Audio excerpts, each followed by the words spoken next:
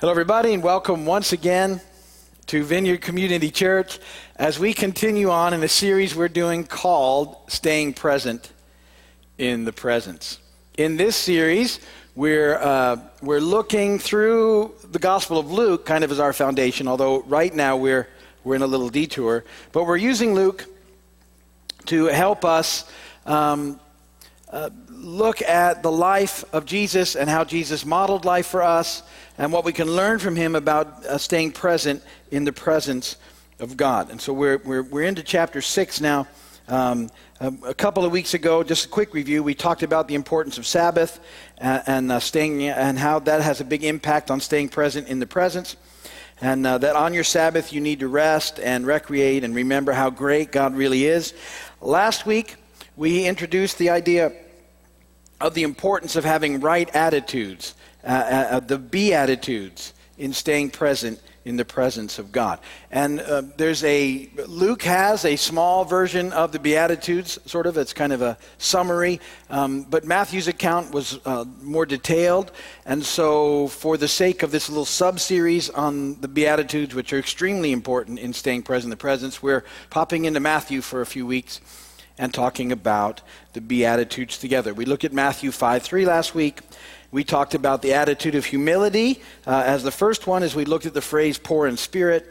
And I said that humility is key because it allows us to realize our desperate need for God and for others, and to turn to Jesus for life, and we see the importance of staying present in the presence of God to experience real life. So that's what we looked at last week. We're gonna look at Matthew 5:4 together here in just a moment. But I retold a really bad joke last week that I had found while I was researching some stuff that I had told a few years ago. And if you heard it last week, I don't need to tell it again, but it was very, very bad. It was about antennas and getting married and the really awesome reception. Anyway, in thinking about that, some people said, oh, you've told worse jokes than that one. And I realized that I probably have. And so I thought about some bad jokes that I've told over the years, and I thought maybe for some of you that haven't been here, for some of them, you should hate them as well. And so I dug through the files and found some of the jokes that you will love to hate, like this one. What is Kermit the Frog's middle name? The.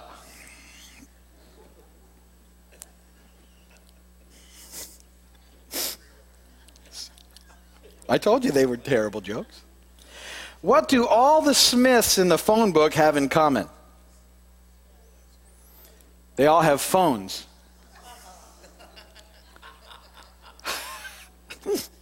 I like having Randy here. It's good. Okay, here you go. Why do bagpipers walk when they play? They're trying to get away from the noise. Sorry. I apologize to any bagpipers that I've offended. Okay, fortunately I put the scripture reading right here. Hebrews 4:14 through 16 says this: Therefore, since we have a great high priest who has gone through the heavens, Jesus, the Son of God, let us hold firmly to the faith we profess. For we do not have a high priest who is unable to sympathize with our weaknesses, but we have one who has been tempted in every way, just as we are, yet was without sin. Let us then approach the throne of grace with confidence, so that we may receive mercy and find grace to help us in our time of need. And blessed be the word of the Lord. Think about that scripture today as we are going to look at Matthew 5:4 together. It's the second of the Beatitudes. And it says, blessed, remember I said that means happy, are those who mourn, for they will be comforted. Blessed are those who mourn, for they will be comforted. And I said some of these seem a little counterintuitive because it doesn't seem like it makes sense to say happy are those who mourn, for they will be comforted. But indeed, they are. Last week, that attitude that we looked at, I like to think of as the attitude of humility. This week, I like to look at this beatitude and think about it as the attitude of reality. Reality. And the reality is that the world is fallen. The planet is broken. My sin caused the problem. I can't fix it. And that's an extremely painful realization. life doesn't work. And deep in my soul, there's a longing for heaven. Deep within the soul of every believer is a longing for heaven. And I don't think, in my discussion with people, and we've touched on this a few times in the past, but I just don't think that most people really know what that longing for heaven looks like or feels like. And deep down, what we know is that there's something better than what we're experiencing. There's something better, and we know it. We know it. We just know there's something better out there. And no matter how hard, and we've been talking about this for the last couple of weeks, we try to make everything work, it just never does. No matter how hard we try, how much effort we put into making everything work, because we want it all to work, because we're pretty confident, like I told you, that if we could get our circumstances right, then life's going to be better. So we put most of our effort in trying to do that. It just never happens that way. That's why I said real life is found in relationship with God and others. It's found in right attitudes, not in right circumstances. So, because it just doesn't all work, no matter how we try, there's this empty place inside of us. And if we're not aware of what that emptiness is and how to deal with it, which is what this Beatitude actually teaches us, is that we'll try and fill it with other things. Sometimes we try and fill that sense that something's not quite right with things that they seem okay, kind of like, getting really busy, always on the go, pushing all the time, and that sometimes we get busy like that so we never have to stop long enough to let that feeling kind of get us that something's not quite right. So we try and do that. Or sometimes we turn to things that not that those are really good, but we turn to things that are more destructive, bad situations, drugs, alcohol, immorality, all sorts of stuff that the world offers us. We try and get into those things, and that doesn't fix it. Sometimes, I've told you this, it's like trying to recreate some memories from the past, where over time, those memories from the past have seemed to be like the best times we ever experienced, because we sort of selectively remember good stuff, and we drop a lot of the stuff that went along with it. And so in our minds we have these things where, that was the best sort of time and situation. I think one of the reasons that old television shows are so popular is that they create in us sort of a wave of something that feels good and right, because it kind of draws us back to better times. Certain shows, if it was a really terrible time, it doesn't work, but there's certain shows that, sometimes just hearing the theme song will make you feel different in an interesting sort of way. It's like, I remember as a kid, we used to gather around and watch MASH. And so sometimes when I'm flying through channels because I don't watch that much TV, and I hear the theme song for MASH, ooh, MASH.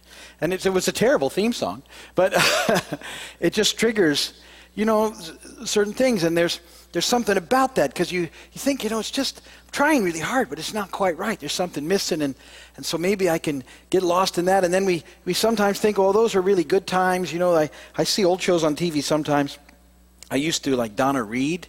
I don't even remember times like that. But can you imagine, I don't know if any of you could, like in those shows, the guy would come home and he'd still keep his tie on and stuff around the dinner table and everything. Now, we live in the Keys. I don't even own a tie. But I never saw that sort of stuff. But you think, doesn't look like a nice life, back in the late 50s or at least. But they had their own messes going on. The threats of nuclear holocaust, little kids at school diving under the desks. That couldn't have been a good time in practice. You know what I mean? That just couldn't have been fun for everybody.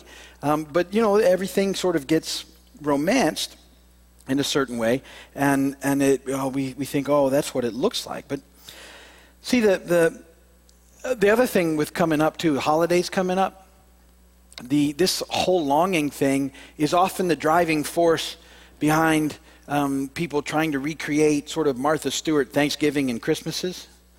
And we put so much energy, don't get me wrong, I like the holidays, but we put so much energy into trying to recreate something sometimes that, that was so good when everybody got together, because we've forgotten how bad it really was and how they all acted up and were fighting with each other and the food didn't work, and you cooked for an entire 2 days and you ate it in 4.5 minutes, and then it took you another 6 hours to clean it up, and nobody cared and nobody helped, and you're just kind of sitting around going,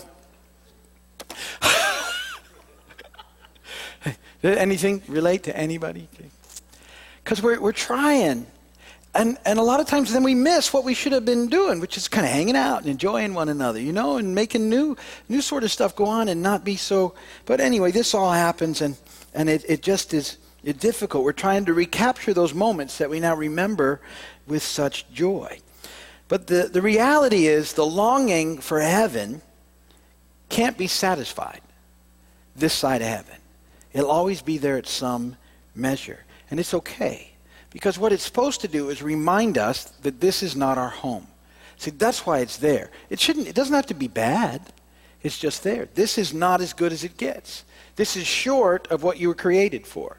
And we'll experience some amazing times here, which is cool. And I'm blessed by that. And we get taste of the banquet that lies ahead. We get to experience it in some measure. But it's never as good as it's going to be, ever. And it's a reminder. And it shouldn't be. There's something so much better that lies ahead. And so what we have to do is, rather than be consumed with trying to satisfy that longing now, which we cannot do, we have to figure out what the psalm says, which is we have to mourn the brokenness. And the reality that we have to face and embrace is that we live in a fallen world on a broken planet. Everything is broken here, including us. It's all broken. It's a result of the fall. It's all broken. So, with that in mind, see, that helps us, I think, make this shift that I've been talking about from the temporary to the eternal. That no matter how hard you focus on things that are temporary, they'll never be quite right. And when our focus is there, anytime anything happens that messes with our circumstances, we take it extremely personally. And that's one of the problems. We forget that it's just a reminder that everything's broken, and all of a sudden every little thing happened becomes huge. It's like an attack on our plans of trying to make everything work. And we get to that place where, why does this always happen to me? And sometimes we get mad at God, or we blame God, or we think that we're being punished for something. And I bring that up, I know often, but that can't be your picture of God, because it will keep you distant from Him. Anytime something messes up your circumstances, one of your initial thoughts and reactions is, I must have done something wrong and God's out to get me. It's a bad way of thinking. It's not what's going on. The world's fallen. The planet's broken. It happens all the time. You'll never have perfect circumstances this side of heaven. They can't, because something much better is on the way. Everything is broken. This isn't heaven. And sin caused the brokenness. Our sin and the sins of others, and it just all adds to the problem. So if you feel the need to get mad at someone when all that's getting messed up, focus your anger on the evil one, because he's the one that caused the mess. We bought into his lies. He deceived us back then, our ancestors, that they could be like God. They thought that they could. They took the bait and they bit into it, so to speak. And all of us have ever since. And he continues to try and deceive us by telling us we can make everything right now, and throw all your energy at that and forget about what really matters. And we get off track. And we'll never experience life until we make the transition from the temporary to the eternal. Until our focus changes, we'll never really experience that joy that we should experience in the presence of God. And I said to you, in the presence of God, there's joy. Not this happy, skippy joy, but a settledness that goes, He's got me now and forever. And that longing that I experience is just a reminder. It's not bad. It's just a reminder of what's to come. It's actually a good thing when you figure it out. Everything's broken here. It's all a mess. It's a terrible mess. And it's sad, and it's, you mourn it. Some things can't be fixed, and it's terrible in the process. But see, all of it, at some level, should point us back to the fact that God's got us forever. Everything here is temporary. It'll never be perfect. But in His mercy and his grace, he's made a way for us to get back into relationship even though we've messed up, and that's in Christ. And it brings the relationship back into what it's going to be, what it was like before the fall. And we're in the process of hitting that. This is not as good as it gets, but you don't need to fix everything or try and fix everything in order to experience real life.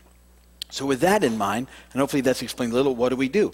Well, we embrace the brokenness of our lives, and as we do, then we find comfort from God, and we find life in his presence.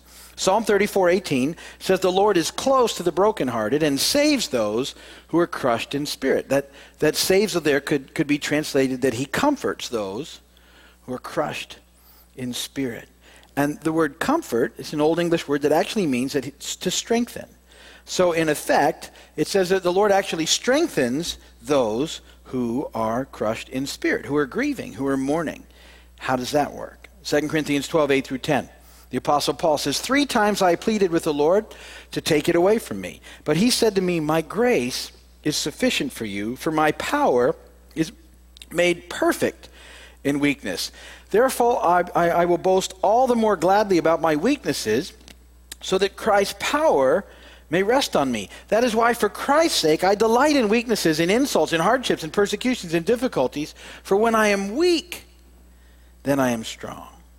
See, when I realize that in my own strength I can't make it work, but somehow in admitting it and dealing with my weakness, then in Christ I'm strong, because I'm trusting in him, not me.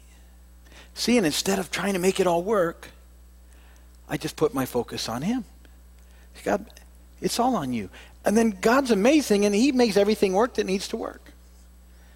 He knows what I need. Again, not all going to go the way I want, but he takes care of stuff. If I trust him, if I'll let him, he gets it. See, I get all of a sudden it's not all on me.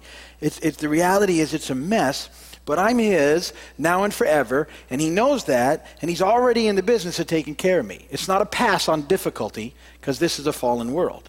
But it's knowing that he's with me, that I can rest in him, and that he's going to see me through forever. Forever. It's an amazing deal.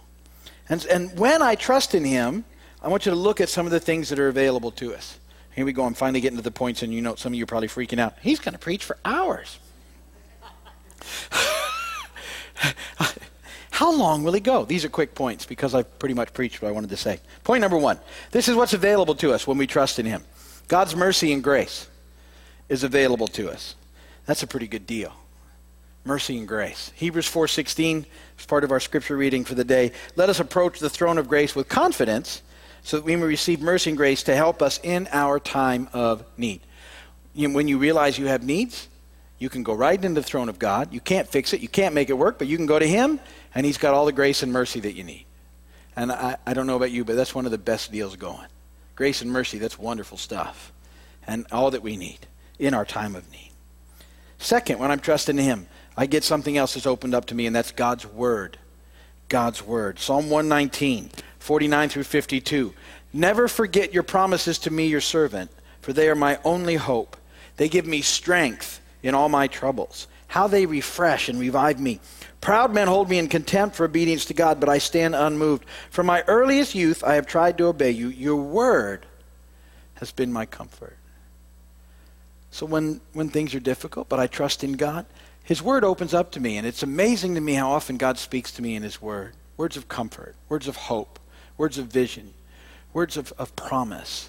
Just by opening it up. And I've told you before, I encourage you to have a little systematic type of reading. In my systematic reading, I'm amazed at how often God speaks to me, and whatever it is, it comes. I'll be in a situation, and whatever I read seems to work into that situation.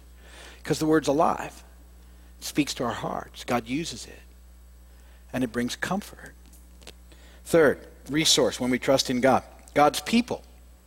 God's people. 2 Corinthians 1, 3, and 4.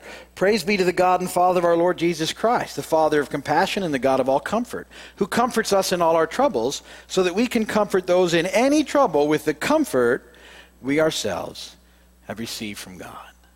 When we're trusting in him, part of the community of God, it's amazing to me that when we're going through a situation, how often God will bring someone into our lives who has just the right word to speak to us and really gets where we're coming from.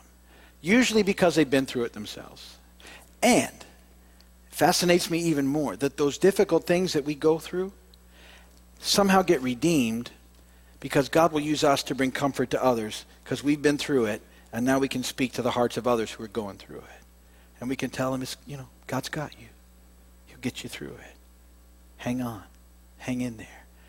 And suddenly, in that process, all of the mess that we went through, all the whys and the not wanting to do it, and that God redeems it because you can see how he uses it in the life of somebody else. Fourthly, and certainly not least importantly, but just hit fourth in my notes, we have God's Spirit. The Holy Spirit of God is available to us. Romans 15:13. May the God of hope fill you with all joy and peace as you trust in him, so that you may overflow with hope by the power of the Holy Spirit. See, when you're putting your trust in God, then the Spirit of God who's in you as a believer, he helps you along, and this hope will well up in you, knowing that he's got you forever. And that the reality is that we're only going to find life in his presence. And so these two Beatitudes that we've talked about help us to do that. Humility and reality. They get us where we really need to be to stay present in the presence of God and experience life. And it brings me back to this point. I brought it up to you before, and I want to bring it up to you again.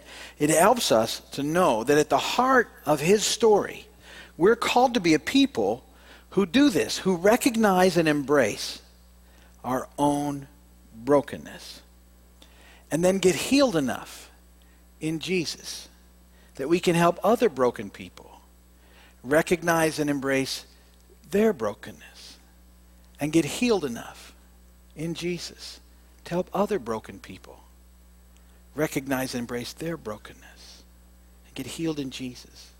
And on it goes. And we can't get there without these attitudes working in our lives. Humility and reality. Teaching us to trust him. Things will never be quite right here. We're going to get some good stuff going on, and don't get me wrong, there's some neat things that happen, but it'll never be quite right. And that's okay, because what's coming is better. And that constant sort of thing inside us is it's really a good reminder. Hey, what's ahead is even better. Focus on me. Trust in me. That's where you find life now. And I'm with you now and forever. And that's what Beatitude of Matthew 5:4 teaches us. And we'll end it there for today. If you're watching by television or on video, thank you so much for spending your valuable time with us. We appreciate you. If you have prayer requests or anything, go ahead and email us or call us, and we'll do our best to respond to you. And thanks again for spending time with us. We'll hope that you tune in again soon or come and visit us.